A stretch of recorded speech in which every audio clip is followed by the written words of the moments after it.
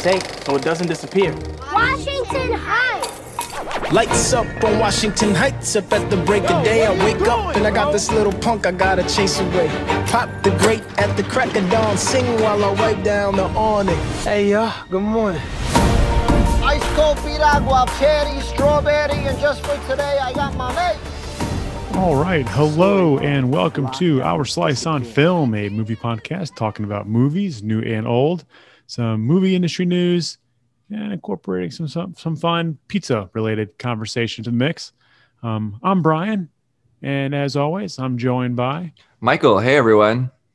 How's it going, man? I'm doing all right. Podcast day, ready to get this going. Yeah, so we're talking this week a new movie. We talked about Back to the Future last week, talking about that movie's new and old. Old last week, jumping back to new this week. Really, I would call it the first summer movie. This felt like a summer movie, you know? Yeah. Maybe not the first blockbuster. We saw A Quiet Place 2, you know, that was the big opener. Mm-hmm. But that didn't feel like a summer movie. This movie felt like a summer movie, a movie meant for community and just warming the hearts and supposed to make people smile. We're talking In the Heights. In the Heights. In the Heights, directed by John M. Chu, written by Cuara Alegria Hudes and Lin-Manuel Miranda. I apologize if I butchered that name. And it's starring really the lead, Anthony Ramos, followed by Corey Hawkins, Leslie Grace, Melissa Barrera, and many, many more. And yeah, that's what we're doing. Yeah, movie musical. This is our first movie musical, Brian, and I honestly didn't think we'd end up here. You didn't think so? No, I mean, I know I'm into musicals. I don't know how big musicals you are, and also we haven't had. I mean, we're coming into a new renaissance of movie musicals coming out. Cats kicked it off. Yes, it did. We didn't touch that. We didn't talk about that movie, thankfully. And then I own Cats. Yeah, I don't know. I don't know why. Do you want why? May I ask why? When it came out, we were going to rent it on Premium on Demand, right? Uh-huh. And then I clicked rent. We watched the whole thing. Turns out I didn't actually rent it for $14.99. I purchased it. Had no idea. So I own Cats. Wild that you even renting it. Why would you rent it for $14.99? I have a hard time justifying renting for $5, let alone $14.99. Dude, because absolutely everyone said it was miserable, and I had to get in on the action. I needed to know where their buttholes were. Okay. Was it in a place that you were hoping they would be? Dude, do you not? Okay, now I just sound like a weirdo if you don't know the Cats drama about the butthole cut. No, I mean, I could not be less interested even if I tried. Oh my God. Anyway, the first version that they showed of Cats to all the producers and stuff, they had to digitally take out the cat buttholes that they put on the people because it looked so weird. So now somewhere out there is the hashtag butthole cut. Interesting. Wow. Well, I hope that the $14.99 was worth it and that you're able to answer all the questions that you had going into that movie. And moving forward, I don't see any excuse. If there's a movie I want to see and it's $20, $15 the rent, and you say, I don't know if I want to spend that money. I'm just going to say, you bought Cats for $14.99. Yes, we're going to watch this movie. And that's all I need to say, I feel like. I mean, yeah, I just gave you the perfect defense of any movie that you want to watch. Exactly. So I'm happy about that moving forward. I'm putting that in my back pocket. But we're jumping to another movie musical, which, while I haven't seen Cats, you can probably say this better than I can. I think it's a fair statement to say probably better than Cats. Is that fair? Yeah. Okay, cool. So we're heading in the right direction. And then this is not the movie musical. This 2021 will have several musicals coming out. We got Lin-Manuel Miranda's directorial debut coming out later this year, Tick, Tick, Boom. Mm-hmm. And then later this year, Steven Spielberg's readaptation of West Side Story, which will be coming out during awards season. So this is kind of getting the ball rolling for what will be a jam-packed musical year. Yeah. And I'm definitely super excited about West Side Story. That's just one of my all-time favorites, movies, right? And Steven Spielberg, I trust. Turns out, of course, if you read the IMDb trivia, In the Heights and Steven Spielberg's West Side Story were shooting just a couple streets over from each other. Really? So they were both utilizing, right, like the city summer and two movie musicals, which of course, In the Heights is originally by Lin-Manuel Miranda, the music and everything. But I feel some influences of previous musicals here. So I just thought it was interesting. Like, of course, anytime someone dances in the streets, you're gonna think West Side Story, stuff like that. And they have the big dance scene at the dance hall in the original West Side Story. So I definitely felt that crossover, and I enjoy that. I mean, I'm a musical guy. I did musical theater in high school. I've got some on my Spotify. I'm pretty familiar with how we set up these musicals on stage. Well, it's good. That's what I wanted to ask you, I guess. What is your relationship to musicals? And then more specifically, did you have any relationship to In the Heights prior to seeing it in this format as a movie? Answering the second question, no. Okay. I knew it existed. I knew it was a cool thing. I honestly didn't know the connection to Lin-Manuel that well. I didn't know it was like his full ass project, which is so great. I mean, I totally feel it now. I didn't know anything about In the Heights, but I love movie musical adaptations. I own a bunch on DVD, especially when I was in high school. We were doing the shows, so I would watch the movies and buy them and stuff. So it's always fun, especially I don't know about the choreography and the staging of In the Heights, but I can see where it might play really, really well in a theater with a lot of these big dance numbers. Yeah, which that leads into, I guess, our next topic of conversation. This was released both on HBO Max as well as in theaters, and we saw it in two different ways. You saw it on HBO Max, and Kimberly and I were able to see it in the theater, and we saw it last night. And I'm happy we did. I'm definitely happy that we did. I was able to be focused, locked into this movie. And then, some of the colors that were displayed, obviously the sounds, the choreography, the big sets that they had, I think definitely played really well in a dark theater. How did you enjoy it on your television screen? Definitely. I wish I went to see it in the theater. I even watched most of it with like my really nice sound bar on. So I got some of the bass, I got some of the higher volume, but I watched it. Most of it, right? Yeah. Not. Wait. Why didn't you watch all of it in the sound bar? Were you just like, all right, I'll put the sound bar on. I'm gonna the last 30 minutes. I'll turn the sound bar off. So I had it on in the morning, but then I realized that my brother-in-law Wyatt was still sleeping, and I felt bad that I had it so loud, so I turned it down. But then he woke up, so I turned it back on. Interesting. Okay. So it was like off and on, but I've obviously because I don't know about yours, but TVs just never stay the same volume. just in general from app to app. Sounds like you need a new TV. No, I just need it. I just need to stop watching so many different HBO Max, Disney this, Disney that. Yeah. But no, I mean, I'm really excited to hear about how you experienced it in the theater, because like a lot of those music, especially there's so many trumpets in the score. I wish I felt that like through my body, like coming from the seats and getting me real jumped. But I mean, I was lounging on the couch, bopping this and that. But what was it like? How many people were in your theater first? So we went to Ridgeway, which for those of you who don't know, Ridgeway's like notoriously like the senior citizen movie theater in Memphis. I feel like it's kind of our indie theater more or less. Obviously, In the Heights is not an indie movie, but if you're trying to see a smaller budget movie, chances are it could be playing at Ridgeway. During this time where there's not a whole lot of movie releases, they're starting to play some more blockbuster like things like In the Heights, A Quiet Place 2. But we were easily the youngest people there by a good bit, so it wasn't like a bop-in movie theater. We saw it at 7:00 on a Saturday night, so a lot of people our age probably are doing the other things on their Saturday night at that time. So it was nice and relaxing. We went in our lounge where we had dinner before and at home. And then, I really enjoyed it. I guess this can lead into the conversation about the movie itself. For one reason or another, I never found myself like really captured by what was supposed to be, I think, the magic of it all. And I don't know why. I can't give you a really good tangible reason.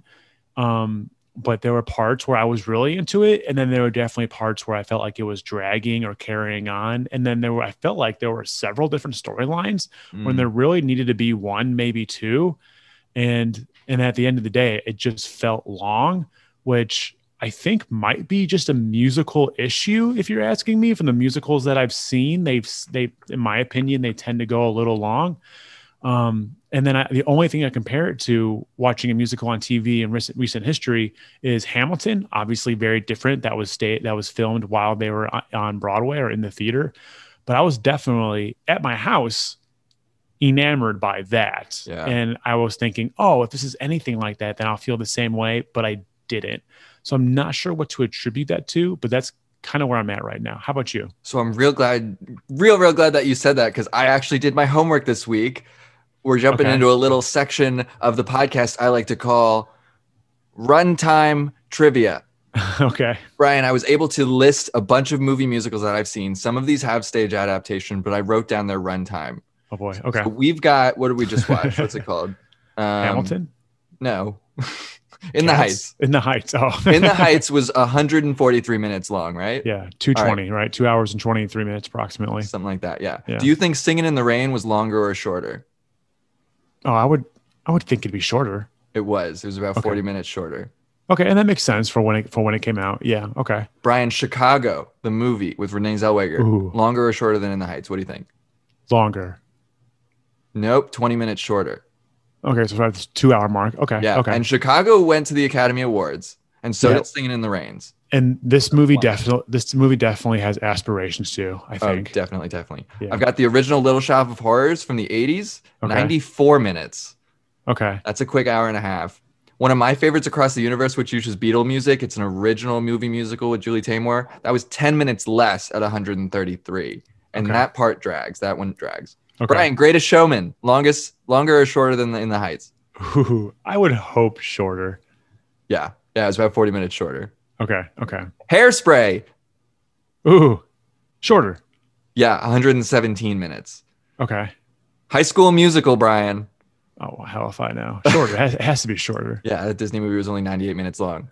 Okay. Now we're getting into a little bit bigger ones. Grease was 110 minutes, so it's about half an hour shorter. Sure. Dreamgirls was 134 minutes shorter. Oh, shorter. 134 minutes. Oh, no. Shorter. 134 minutes, Okay. shorter, parentheses, than In the Heights. The Okay. original West Side Story was 152 minutes. So it ran only about 10 minutes wow. longer than In the Heights and went to the Academy Wow. Awards. Wow. We've got Rent, which I very, very much felt a vibe of this stage adaptation to movie musical, 135. So right around the same. Yeah. And then Moulin Rouge is the last one I wrote down, 127 minutes. So still shorter.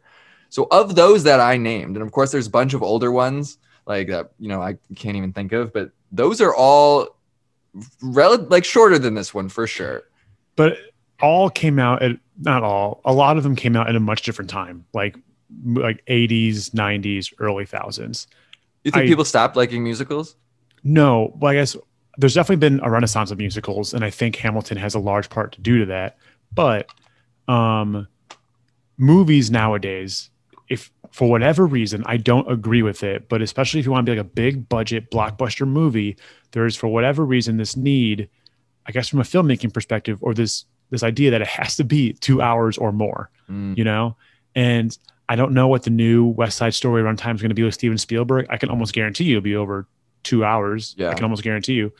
I don't know that Lin-Manuel Miranda, Tick, Tick, Boom, whatever, but you can look at all these other blockbuster movies, non-musical, they're all well over 2 hours. That's why I really love The Quiet Place too. And you might be able to say this better than I can about horror movies, but I talked to my dad about that. He's like, oh my God, yeah. A good horror movie is like 90 minutes in that ballpark, because it keeps the pace going. It keeps the scares at a good, consistent pace. Anything after that just drags a little bit. Yeah, for sure. Musicals try to do so much between the songs themselves while also telling this dramatic storyline, and it just ends up being a lot, at least for me. And so, which means the music needs to get me. And there were definitely songs in this that I did not feel attached to at times, which is where, and then it dragged a little bit for me. Yeah, I have a feeling that the big disconnection is really how much, if you think of the songs where they're rapping or, singing, rapping, whatever they're doing with some interludes, they're packing more words, more energy, more ideas per minute than they are those longer, like arias, like Grandma's Death Song. Yeah. And what other, sorry, spoiler alert. Wow. Oh, God. Okay. In editing, you're going to have to go back to that. And spoiler alert, I'm not going to say that yet, but there's another song in there that's like very, very long. And I may or may not have fast forwarded through it a little bit. Sorry. So I do think that when you got the energy going, especially the first 12 minutes feels really, really good. And then, even after an hour and a half, when you're at that hour and a half point, where it starts to slow down. You've got two little lullabies together. It's like getting tired. Yeah, I completely agree. And I don't know what that's attributed to. I was talking to Kimberly yesterday. She wasn't as big of a fan, I don't think, as I was, with the two female leads. I don't think she was a huge fan of like their voices and the songs associated with them and how they were portrayed maybe. And I was trying to think back, and I'm like, I definitely didn't care for one of the female leads. The Nina character, definitely was not a crazy fan of her character and their storyline in general, Nina and Benny. Yeah. I thought they could have omitted that part almost entirely and just focused on Usnavi and Vanessa. Thank you. And then that would have done this movie wonders. I feel like if you're asking me, that's where I'm at. Yeah. I would cut another scene. I would another plot line rather than the love. They just, now, of course, I don't know the original, and I'm a huge proponent of this, but we do have that whole protest scene with DACA and that woman who looked very, very familiar to Kamala Harris. That whole subplot really did not have enough attention to it. Yeah, I agree. What I did appreciate is, and Brian, you know this, any of our colleagues from work know this as well. I used to work with first generation students. That was my first job in higher ed. So I really, really enjoyed those themes running through this movie of first gen students, and they brought in the dreamer stuff, but then they did nothing with it. Yeah. And I really think that that's the part they could have expanded almost Benny and Sonny's relationship. Well, the guy who owned the Dispatch. The Dispatch, played by Jimmy Smits, Kevin Rosario. Yeah. I think that the Benny Kevin tension could, like, they got together during the blackout, and that was really great. But I think we could have, I don't know.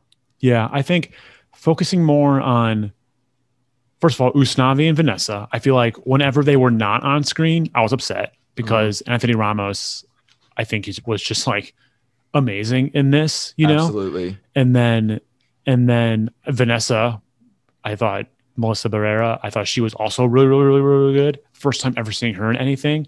And then, but then I tried to give like Corey Hawkins as Benny and Leslie Grace as Nina, like pretty much equal amount of screen time, it kind of seemed like. And I did not care for that at all. That should have been much, much more supporting. And then, play up Sonny, played by Gregory Diaz. That little the teenager cousin, he was hilarious. He was some great comedic relief, and that's where the conversation of the Dreamers came into play. Play that up a little bit, like you said. I wish it went in a different direction. I wish they focused on one romance only instead of two, and then focused on the dramatic elements, like Nina not feeling welcomed at Stanford. Really interesting. I like that a lot. Sonny not being an undocumented immigrant, really interesting and both very relevant topics and especially our work, higher education. Yeah, that could have played that up a little bit more, but they didn't, and focused on the romances, and I didn't care for it. Yeah, and I love a good romance, and musicals almost always have their roots in the romantic plots.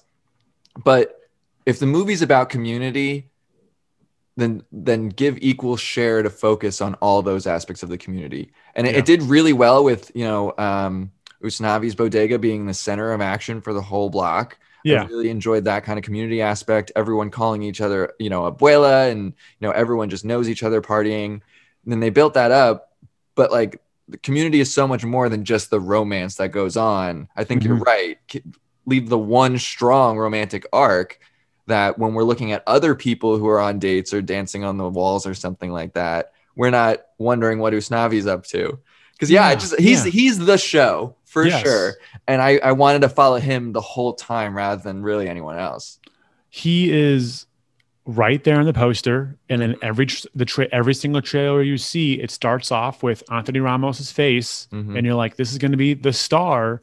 And I guess it was a lot more of a team movie than I thought it was going to be, which that's fine, but like maybe advertise it. I felt a little misled going into it a little bit, but nevertheless, Anthony Ramos was amazing as Usnavi, and that's my big thing. I feel like if you take away a little bit of Benny's Benny's and Nina's romance, you eliminate some of the runtime.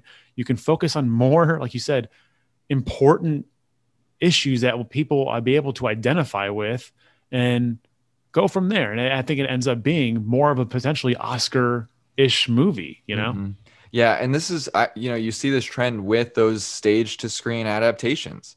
There's like 4 or 5 songs from the original In the Heights show that were cut, and a bunch more that were just remixed or turned into dialogue for this movie. So already people who are familiar with In the Heights on stage knows what kind of plots are going on, and maybe they did give more time to those themes that we are looking for on stage.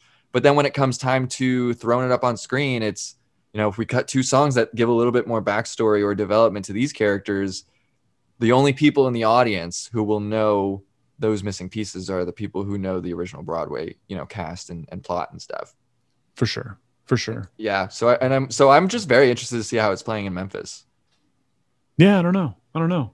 The box office right now, it's only made $11 million, which is disappointing.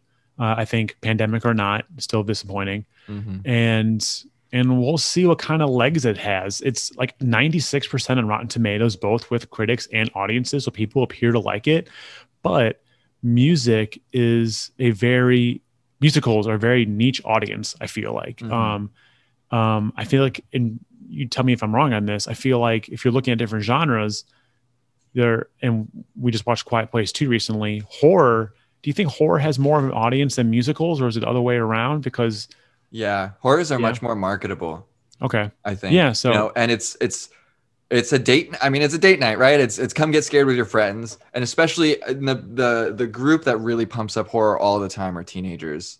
So it's those teens that are like, all right, that's a good point. Out with my friends. Like I probably shouldn't be back in the day, right? Kids were not allowed, or they could just buy a quarter and go see any movie that they wanted. Now, like we got the MPAA, so it's all our restrictions and stuff like that. So it's a fun thing to do is go in a group and get scared and adrenaline rush. But the movies, I don't know, unless you're on a date with someone who's both really into it, or you're in a couple who are both into musicals, then yeah, go for it. But I think tough. this is the HBO Max effect. Exactly. This is also streaming at HBO Max. There's no premiere access, pay $30 kind of thing with it. It's if you have HBO Max, you can plug it on TV right at home. And the thing with musicals, like it or not, you can, if you don't like the song, you can go on, do some other things as they do their choreographed number, or, play it on in the background and just listen to the music or whatever. You may not have to pay a whole lot of attention to it.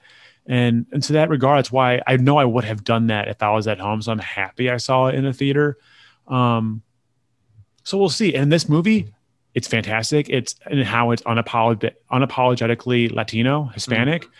But not everyone relates to that. And maybe not everyone necessarily want to see that. I'm not saying I agree with it, but part of me wonders if that hurts it a little bit. What the cultural, the strong marketing of the Hispanic culture and everything. It's so specific to Latino community in New York, and maybe that's not relatable to a whole lot of people. I would disagree. If you watch the movie itself, I think it transcends culture, and I think it's relatable no matter what you identify as. But when it's marketing, I wonder if some people might be not necessarily turned off, but they're like, I'll catch that at another time. Yeah, I mean, I didn't watch it because I'm Latino. I watched it because I enjoy movie musicals. Yeah. Right. So, and I'm hella white, of course. But with that being said, like I want to hear your opinion on that, on how it celebrated that, and kind of. I mean, I enjoyed it. I don't think this wasn't even a movie where I'm learning about culture. You're experiencing it, which I think is so great. And just the way you said it, it's unapologetically. It's not going through. The songs aren't saying, oh, this is our culture, this word means that, and this is why we're doing this. Like when they're dancing in the back alley, having a party, like, that's what they're doing up in Washington Heights. Yeah. No, it was, and that way it was really cool to see. It was a lot of fun. My mom, they saw it Friday evening, and she texted my brother and I, and she was like, oh my God, this movie is so great. Reminds me of my childhood. It's so nostalgic and it's so much fun. I tried to get her to come in the pod to talk about it a little bit, but she was like, no. But no, I think you described it really well. It's not, it doesn't like go out of your way to explain anything. It just does. It just is. And and it's, for me, it's just fun to watch. It's cool to see the food that they were eating, going to people's houses and in the alleys and all the different dancing styles and the clubs they went to and the songs and how they danced. It really just, it showcases the romance and the beauty of the Hispanic culture and the different cultures. You know, there are people who are Dominican, Puerto Rican, Cuban, Mexican. And then that one scene in the alleyway, and where they had every ethnicity had its different flag out and everything. And that was really, really cool. So I enjoyed it in that regard. I didn't, and I hope people would enjoy that too, especially as conversations around representation increase in a great way. I feel like we've seen a lot more movies cater towards the Black community, which is awesome, towards women, which is great. And now it's great to see this huge summer blockbuster cater towards the Hispanic community as well. John Chu, he also directed Crazy Rich Asians. The Asian community is seeing similar increased representation. So it's cool to see these different cultures being displayed on a huge format. Absolutely. It's all in the same vein. And I really am truly enjoying that trend that we got going on. And it makes the movie experience so much richer. I mean, I'm sitting there experiencing this culture full on for the first time and like really enjoying it for sure. My concern is, Brian, yes, this was super great representation. It made $11 million this weekend. So like, what does that say? And of course, we don't know any of the streaming numbers from the summer, which I want to know so bad. Like, please tell me how many people watched Cruella for $30. Like, I need to not told us yet. Yeah. HBO Max isn't sharing any of the streaming numbers.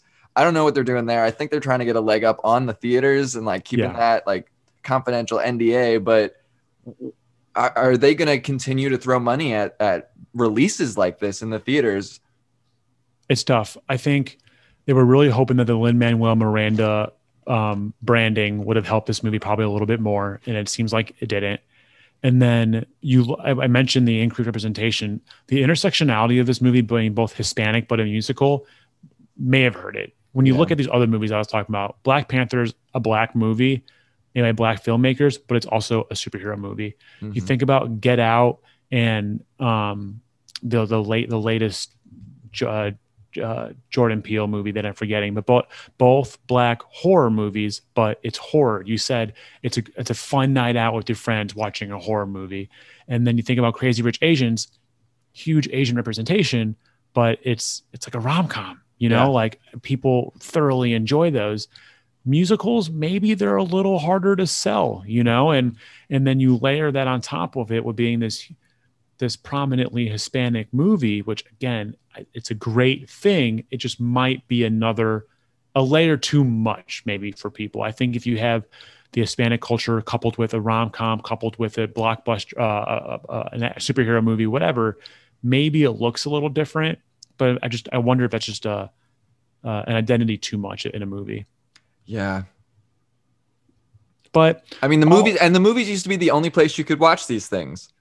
You go and it's all right, this is playing, I guess we'll see that. But when you're at home, you could just watch your own favorites on HBO. You just click one button over. I think that's like, especially if they're going to continue putting them on streaming, it's like, there's so many questions. I'm really I feel like I'm bashing this movie. I enjoyed it. And I think the word of mouth of this movie hopefully gives it some legs. And I think it definitely deserves it. Maybe maybe I'm just sounding disappointed because my expectations were a little high, and I really enjoyed the marketing of this movie. Like, oh, that's a good trailer. Oh, that's a good TV spot. And maybe I just walked out feeling a little disappointed. Maybe I'll watch it again on HBO Max in a couple of weeks or months, whatever.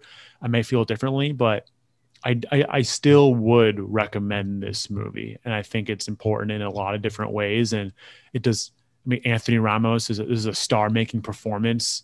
It introduces us to the actress playing Vanessa, who on this one podcast I listened to, they were saying that maybe she can be an Oscar contender. I don't know about that, but she was nevertheless really, really good. And like John M. Chu, like goes from doing Crazy Rich Asians to this. I mean, like, is he becoming like a directorial low-key powerhouse? I don't know. So like, I think there's a lot of cool storylines coming out of it, and I still would recommend this movie. Yeah, I'm on the same wavelength too. I think this will get, now I don't know. When it comes out on DVD, I was gonna say this might get some nice like little Target pickups. I think just to have, but I assume it'll be on HBO for a very very long time. Yeah, but no, yeah. I mean, and I'm glad we're circling back to John M. Chu because this movie was just as colorful as Crazy Rich Asians, and by that I mean literally the colors you're seeing with your eyes. It was like I am jealous that I didn't see all those big fabrics coming off of the buildings on a big screen when she's running. When she's running, like that's a great scene. I saw it's in the trailer, so that's not a spoiler or anything. But I bet that looked so great, man. And the big dance numbers too. And that's where you say like, okay, you can listen to the music while you're doing the dishes, and you don't have to watch that kind of thing. But I live for the big dance numbers in musicals. On screens, they're fun, but on stage they're beautiful. They're when they're well done, they're great. And I know that all of these Hispanic like dancing flourishes that come in and out in the big dance scenes would have looked so great on a huge, huge screen with, these people are now, 20 feet tall. Yeah. Especially that one shot of Anthony looking through the window with people dancing in the streets and it's just their reflections. Yeah. That probably looked so great. Yeah. I mean, absolutely. No doubt. I recommend seeing this in a theater. You can definitely tell it's made for the theater and I would recommend it. It's a great experience. This is a popcorn movie, this is absolutely a popcorn movie and I would recommend it. So, Michael, I feel like we've done a really good job avoiding spoilers and giving our thoughts on it. Do you want to dive a little deeper into either one, going into spoilers, or two, diving into some pizza related questions and uncovering some spoilers through that capacity? I like the way you think, Brian. Let's start off with the pizza questions. All right, let's go into some pizza related questions. Michael, what is your best slice or best scene? All right. Are we splitting it up by musical numbers or are those included in the dramatic moments? Dude, you can do whatever you want, man. You can, whatever you feel like was the scene that swept you off your feet or made you smile, you enjoyed for what X, Y, or Z reasons, go for it. The scene that swept me off of my feet and I enjoyed for X, Y, and Z was actually in the plot line that you want to take out of.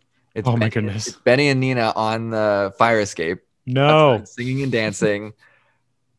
Technically, that looked so great. I thought it was beautiful.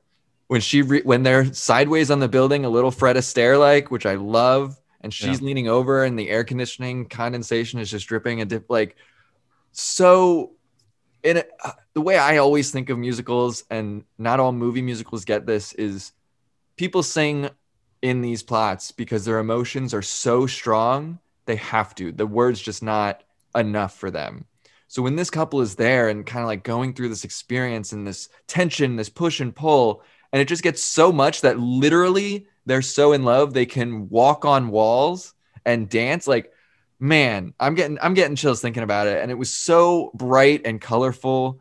And I want to know. I think they used an Inception style set.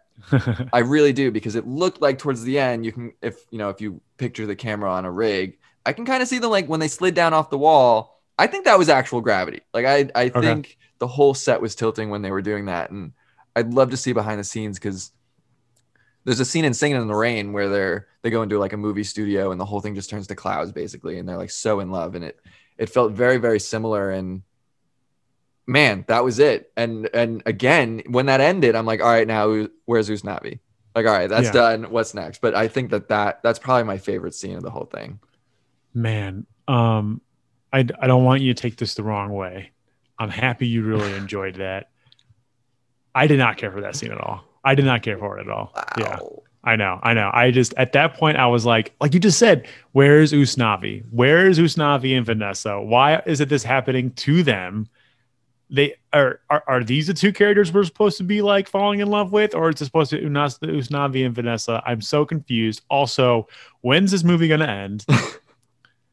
If this is going to be their romantic climax, that means we probably haven't reached the other romantic climax. So like, what the hell is happening here? So I wasn't crazy about it, but I'm really happy that you are.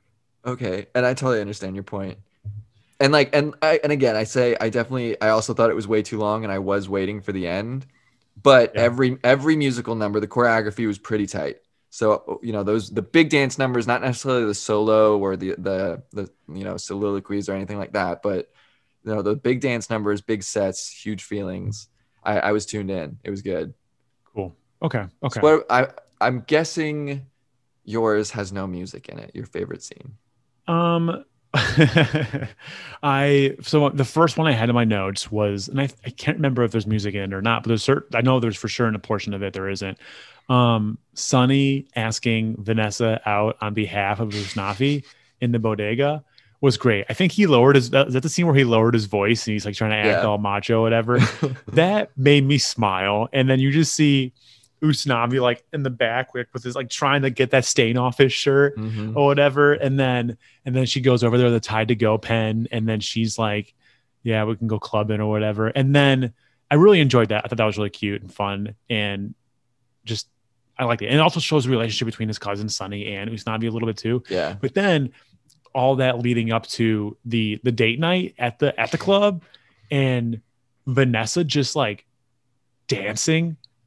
Oh, I was like, I couldn't keep my eyes off of it. And then Usnavi goes and dance and he's doing his thing, you know? I'm like, this is really sick. I really enjoyed. And then the color palette for that moment was really all outdoorsy colors. Then you get into this club and it's all like yellow, orange, and red with the Latino music playing and everything. I'm like, oh, this is pretty sick. This is candy to my eyes in so many different ways, and I really enjoyed that. Yeah, her dress was nice in that scene too, right? I feel like oh man, costumes, colors. This shout out to the production design.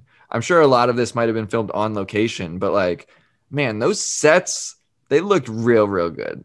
Yeah. I completely agree. And I also want to give it an honorable mention to that alley scene when the blackout's almost over and they're all out there and the women of the hair salon are out there trying to motivate people as they're beginning to move to a new location. And then they also are representing the different countries. And I'm like, oh, this is pretty sick too. So I really enjoyed that as well.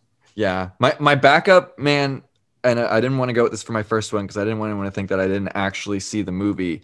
But the whole cold open right before the In the Heights title comes. Yes. First thing with Anthony, spinning the sewer grate, which was just so cool. Yeah. You see that so many times in the trailer, but it fits so nice. That first In the Heights scene, I really do enjoy that of watching the whole neighborhood. And this is good acting. And this is some stuff that you can see on stage, but it looks really cool when you have closer angles on movie. Is people just going about their regular day, all singing the same song. So there's guys walking down the stairs, like reading the newspaper. Another one's fixing their hair in the mirror, brushing your kid's hair, waking up, but they're all singing in unison. That just felt so cool. And it right from the get-go, it's the whole community's on the same vibe. It's not a story about Anthony Ramos. It's not a story about anyone else. It's the corner, right? It's this neighborhood that was disappearing. Yes, I completely agree. And yeah, good point. Cool. Also right. the pool scene, man, 96 grand, 96K. I don't think I was crazy about the song itself, but the choreography of everything involved in the water, I really enjoyed. Did you see those? There was one cut that people jumped. It was like waist high water and they jumped up out of it. Yeah. That's nuts. Hard to do. Nuts. Yeah. No, man. Anytime there's just like hundreds of people dancing and they're all like synchronized, like count me in. That's right. I'm glued, So even though I wasn't a huge fan of that song, I was like, oh, this still looks really cool. And like all the different colors, swim trunks, swimsuits, the water, the sky. And I was just like, oh, this looks really good. Yeah. Cool. Man. All right. Let's transition to our favorite topping. Our favorite quote, favorite piece of dialogue. Go ahead. You, Brian, you're first. Okay. I have a couple that I want to mention. One is when Nina is meeting with her father, Kevin Rosario. I think her first time since coming home from Stanford. And they're talking about her college experience. And she is admitting that she does not want to go back. She's intentionally missed the fee deadline, yada, yada, yada. And then she's saying, you can't afford it. We can't afford it. And then he's like, I'm the parent. You can't tell me. You don't tell me what I can't afford. I'm the parent. And I really enjoyed that. That's just something that I feel like something my parents would say, like, you don't tell me what I can and cannot do. I'm the parent. So that kind of resonated with me. And I I was able to identify with that a little bit. But I think the bigger one, also with Nina, even though I wasn't crazy about her character, was the whole idea of community. And she's having a conversation with her dad again. And I think this is at the dinner table maybe. But she was like, when you came here and mom came here, you all had a Latino community, open you up with open arms, babies, abuelas, teachers, lawyers, first generation, fifth generation. There's nothing like that for me at Stanford. And I think that resonated with me just because of the work that we do and how important community is in seeing people who look like you, both in your peers and in your mentors and teachers. And it's really easy for me to take that for granted because I've always had that community. I've never been in an environment where I walked into a situation, I didn't see a whole lot of people that didn't look like me, you know? So I think it's just it's a good line. And I'm glad that we got there. And I wish, and I talked about it a good bit, but again, one of those storylines where I think they could have talked about that a little bit more as opposed to her romance with Benny. I think honestly, instead of Nina, instead of omitting the romance between Benny and Nina, just omit Benny entirely. Like, don't even cast Corey Hawkins. He's not in the movie, and just focus on Nina as an individual character in the relationship between her and her father. I think that's a solution. I'm settling on that. Done. What's your favorite topping? Well, first, Benny's dispatch rap was good. I feel like that should have just stayed, and then he could have left. Oh, dude. Okay. Can we talk about this really quick? Sure, we have time. I had a really hard time after when the blackout hits in the club, and Benny is just like, I gotta go be a hero and go on the dispatch. And then there's like a moment when the camera is like making it look super dramatic, and he's like taking off his jacket. He can't turn on any of the equipment. Then it pans to the generator, and he's like, I'm gonna turn that generator on. and then he's like, it's just trying to make it really heroic. And this is not to like diminish the work of dispatchers. I know nothing about being a dispatcher, but it didn't land. That sequence didn't land for me at all. Now that you mention it, yeah, you're right. And what does he say? And he's like, I might not have a job tomorrow, but I've got one tonight. Yeah. And only because he looked over and there were 3 taxi cabs getting mobbed by like 50 people. Yeah. Like, what are you going to do? Go and radio them and be like, hey, are you all right? Yeah. It seemed a bit much. It just seemed a little over the top, potentially. A little cheesy. Man. All right. Well, my favorite topping is close in the lines to yours for the same reasons of those themes. The line itself that I really enjoyed was also from Kevin Rosario. There's no shame in waiting tables, but there's also no shame in taking a different path. Yeah. So they're talking about in the same vein as what you're saying there. And, you know, it really, really resonated me when she comes back and they have the conversation again about her dropping out. And she talks about, I was invited to this diversity dinner with their board of trustees or something like that. And they mistook me for a waitress, like very, very rudely. Very, very, microaggression, but also mega aggression if you're in higher ed, because you should know who the students are in the room. Anyway, sure. And then, you know, she looks back and she's like, no. And then the wait staff is like, are you with us or are you with them? Like she's straddling this line here. And that's so difficult. And I mean, man, you couldn't have written her to a more further away school, right? Stanford. Like, yeah, seriously. That's such a huge cultural difference. And I mean, I think it really keys into a big idea of, I mean, not naming any schools at all who do this, but you don't want to be, you know, say we're all for diversity and inclusion and look at our students and look at our employees or look at our community if you're not going to actually live it. Like just to have the name diversity dinner on a function, like, no, that didn't work out. And for her to feel really discouraged about that, that's a failure at Stanford. That's not her failure. That's a failure on Stanford. And I just felt that, you know, of course we picked out the college students, right? Yeah, true. Of course we did. We can't help who we are, Michael. We can't help what we do, and we can't help our day job. And nah.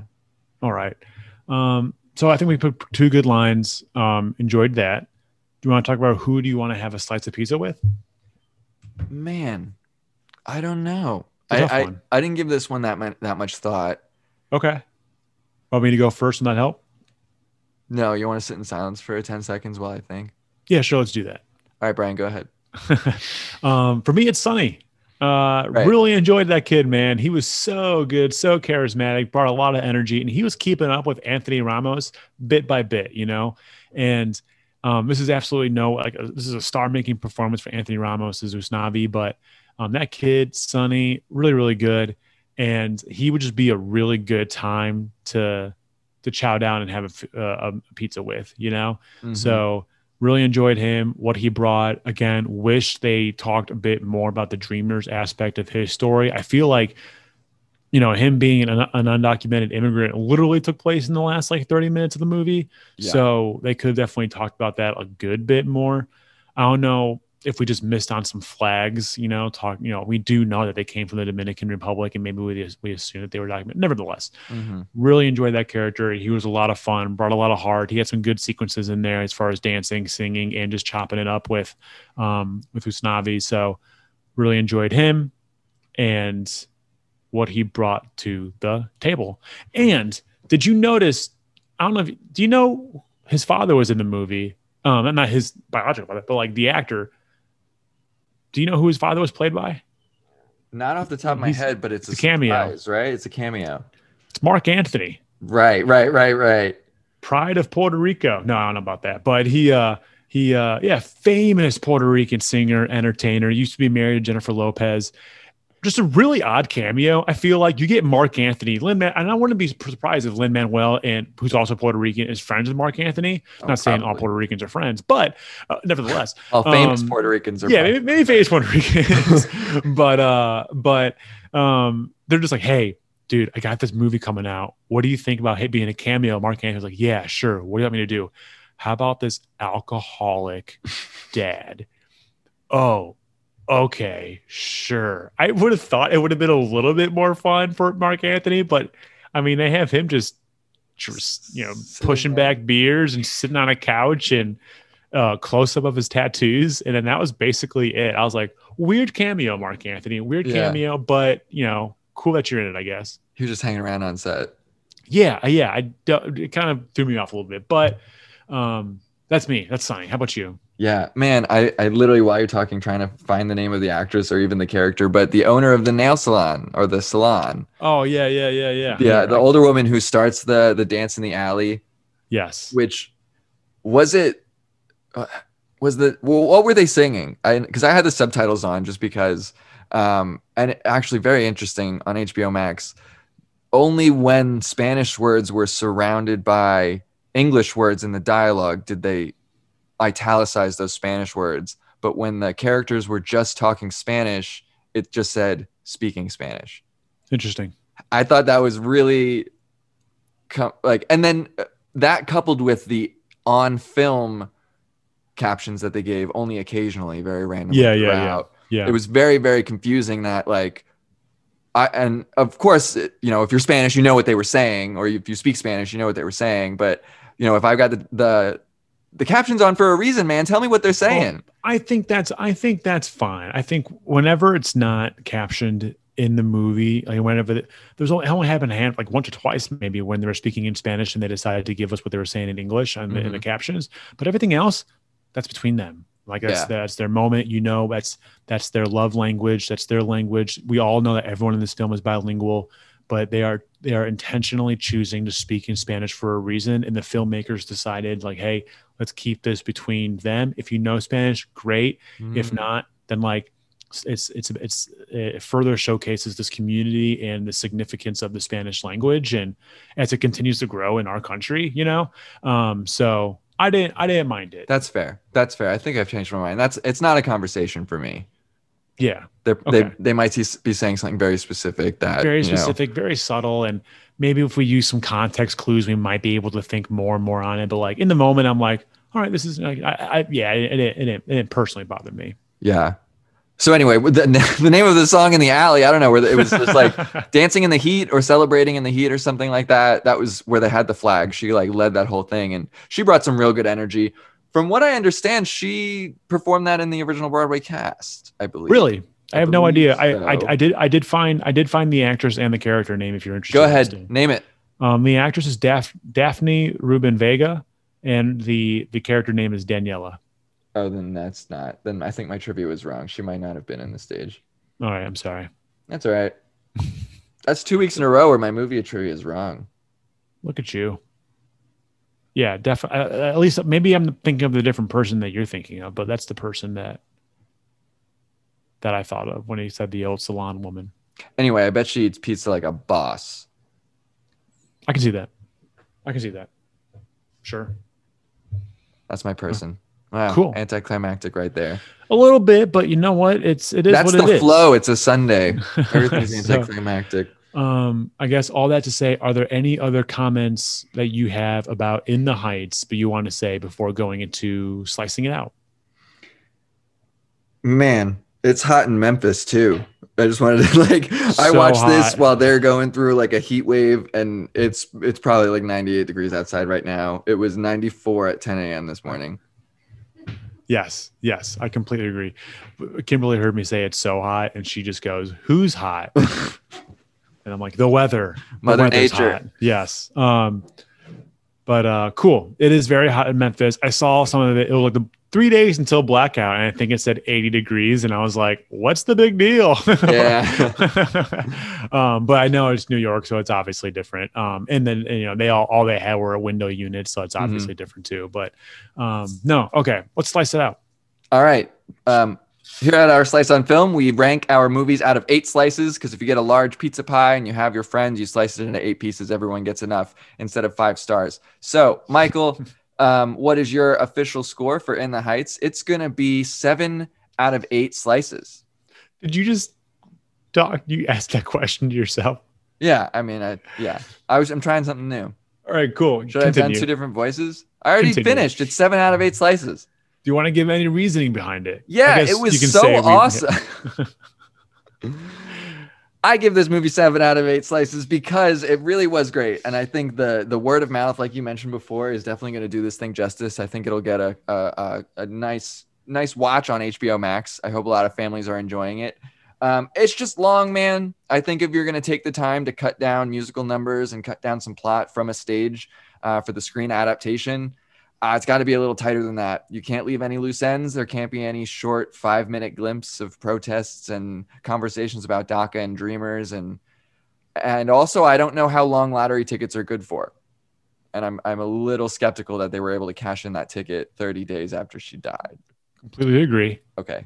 That's a good point. That's a really good point. Okay, I'm going to give it a 5 out of 8. And which I'm trying to be a little more harsh. I'm trying to be more critical. I know, but 5. That's above a 4. It's above halfway. It's a 2.5. It's technically a 2.5 out of 4. This is I'm happy with this 5 out of 8. I enjoyed it in parts. There are other parts where I didn't. And we've already talked about the storylines I wish they explored more, and the other storylines where I wish they just kind of omitted entirely, or did a little bit less than. And yeah, I do think this will play well on a rewatch. There are definitely sequences that I really, really enjoy. I know how to watch again. I also want to give a quick shout out to the abuela. I thought she was really great and sweet in this movie, and that was my eyes watered during that moment for sure. Yeah. Oh, rest in peace, abuela. Rest in peace. Okay, so that's a 5 out of 8 from myself, a 7 out of 8 from Michael. That's In the Heights. Check it out either on HBO Max, or I think we would both honestly say see it in the theater if you can. It's enjoyable. It'll put a smile on your face, and it's just a good summer movie. So all that to say, Michael, let's go into our last slice. What do you got? What do you got this week? Do you got anything? I see the look in your face, and it looks like you may not. Do you want me to go first? Yeah, Brian, go ahead. Have you seen my last slice? Have you seen the latest Loki episode, or the first Loki episode? The first one, yes, I did. Man, good stuff, man. Good stuff. It's good. I'm excited for the season. Give me more Tom Hiddleston and Owen Wilson. I mean, those guys just chopping at one another. Really, really good. Man. Oh, I guess I had no idea Owen Wilson was going to be in it. Oh, wow. Okay. I wasn't following it that much. I've got a lot of opinions about the Marvel Universe at this point. But as I mentioned last week, your boy loves time travel. So the fact that we've got the, TVA, Time Variance Association Bureau, whatever, I love that so much. It's leading right into Doctor Strange, directed by Sam Raimi. It's going to have huge plot points. I'm pumped for that too. Cool. Yes, yeah. I think this would be the huge turning point. I'm looking forward to seeing where that goes. And And I think it's this season's only going to get bigger, and I'm looking forward to it. So check out Loki on Disney Plus. It's a good time if you haven't already. Michael, do you have a last slice now? No, enjoy the nice weather and happy Pride. Happy Pride. Sounds great. Cool. Well, thank you, everybody. That has been our slice on film. It's time to make some noise. We had to assert our dignity in small ways. Little details that tell the world we are not invisible. This is the moment when you do better than me. Because you can see a future that I can't. But we go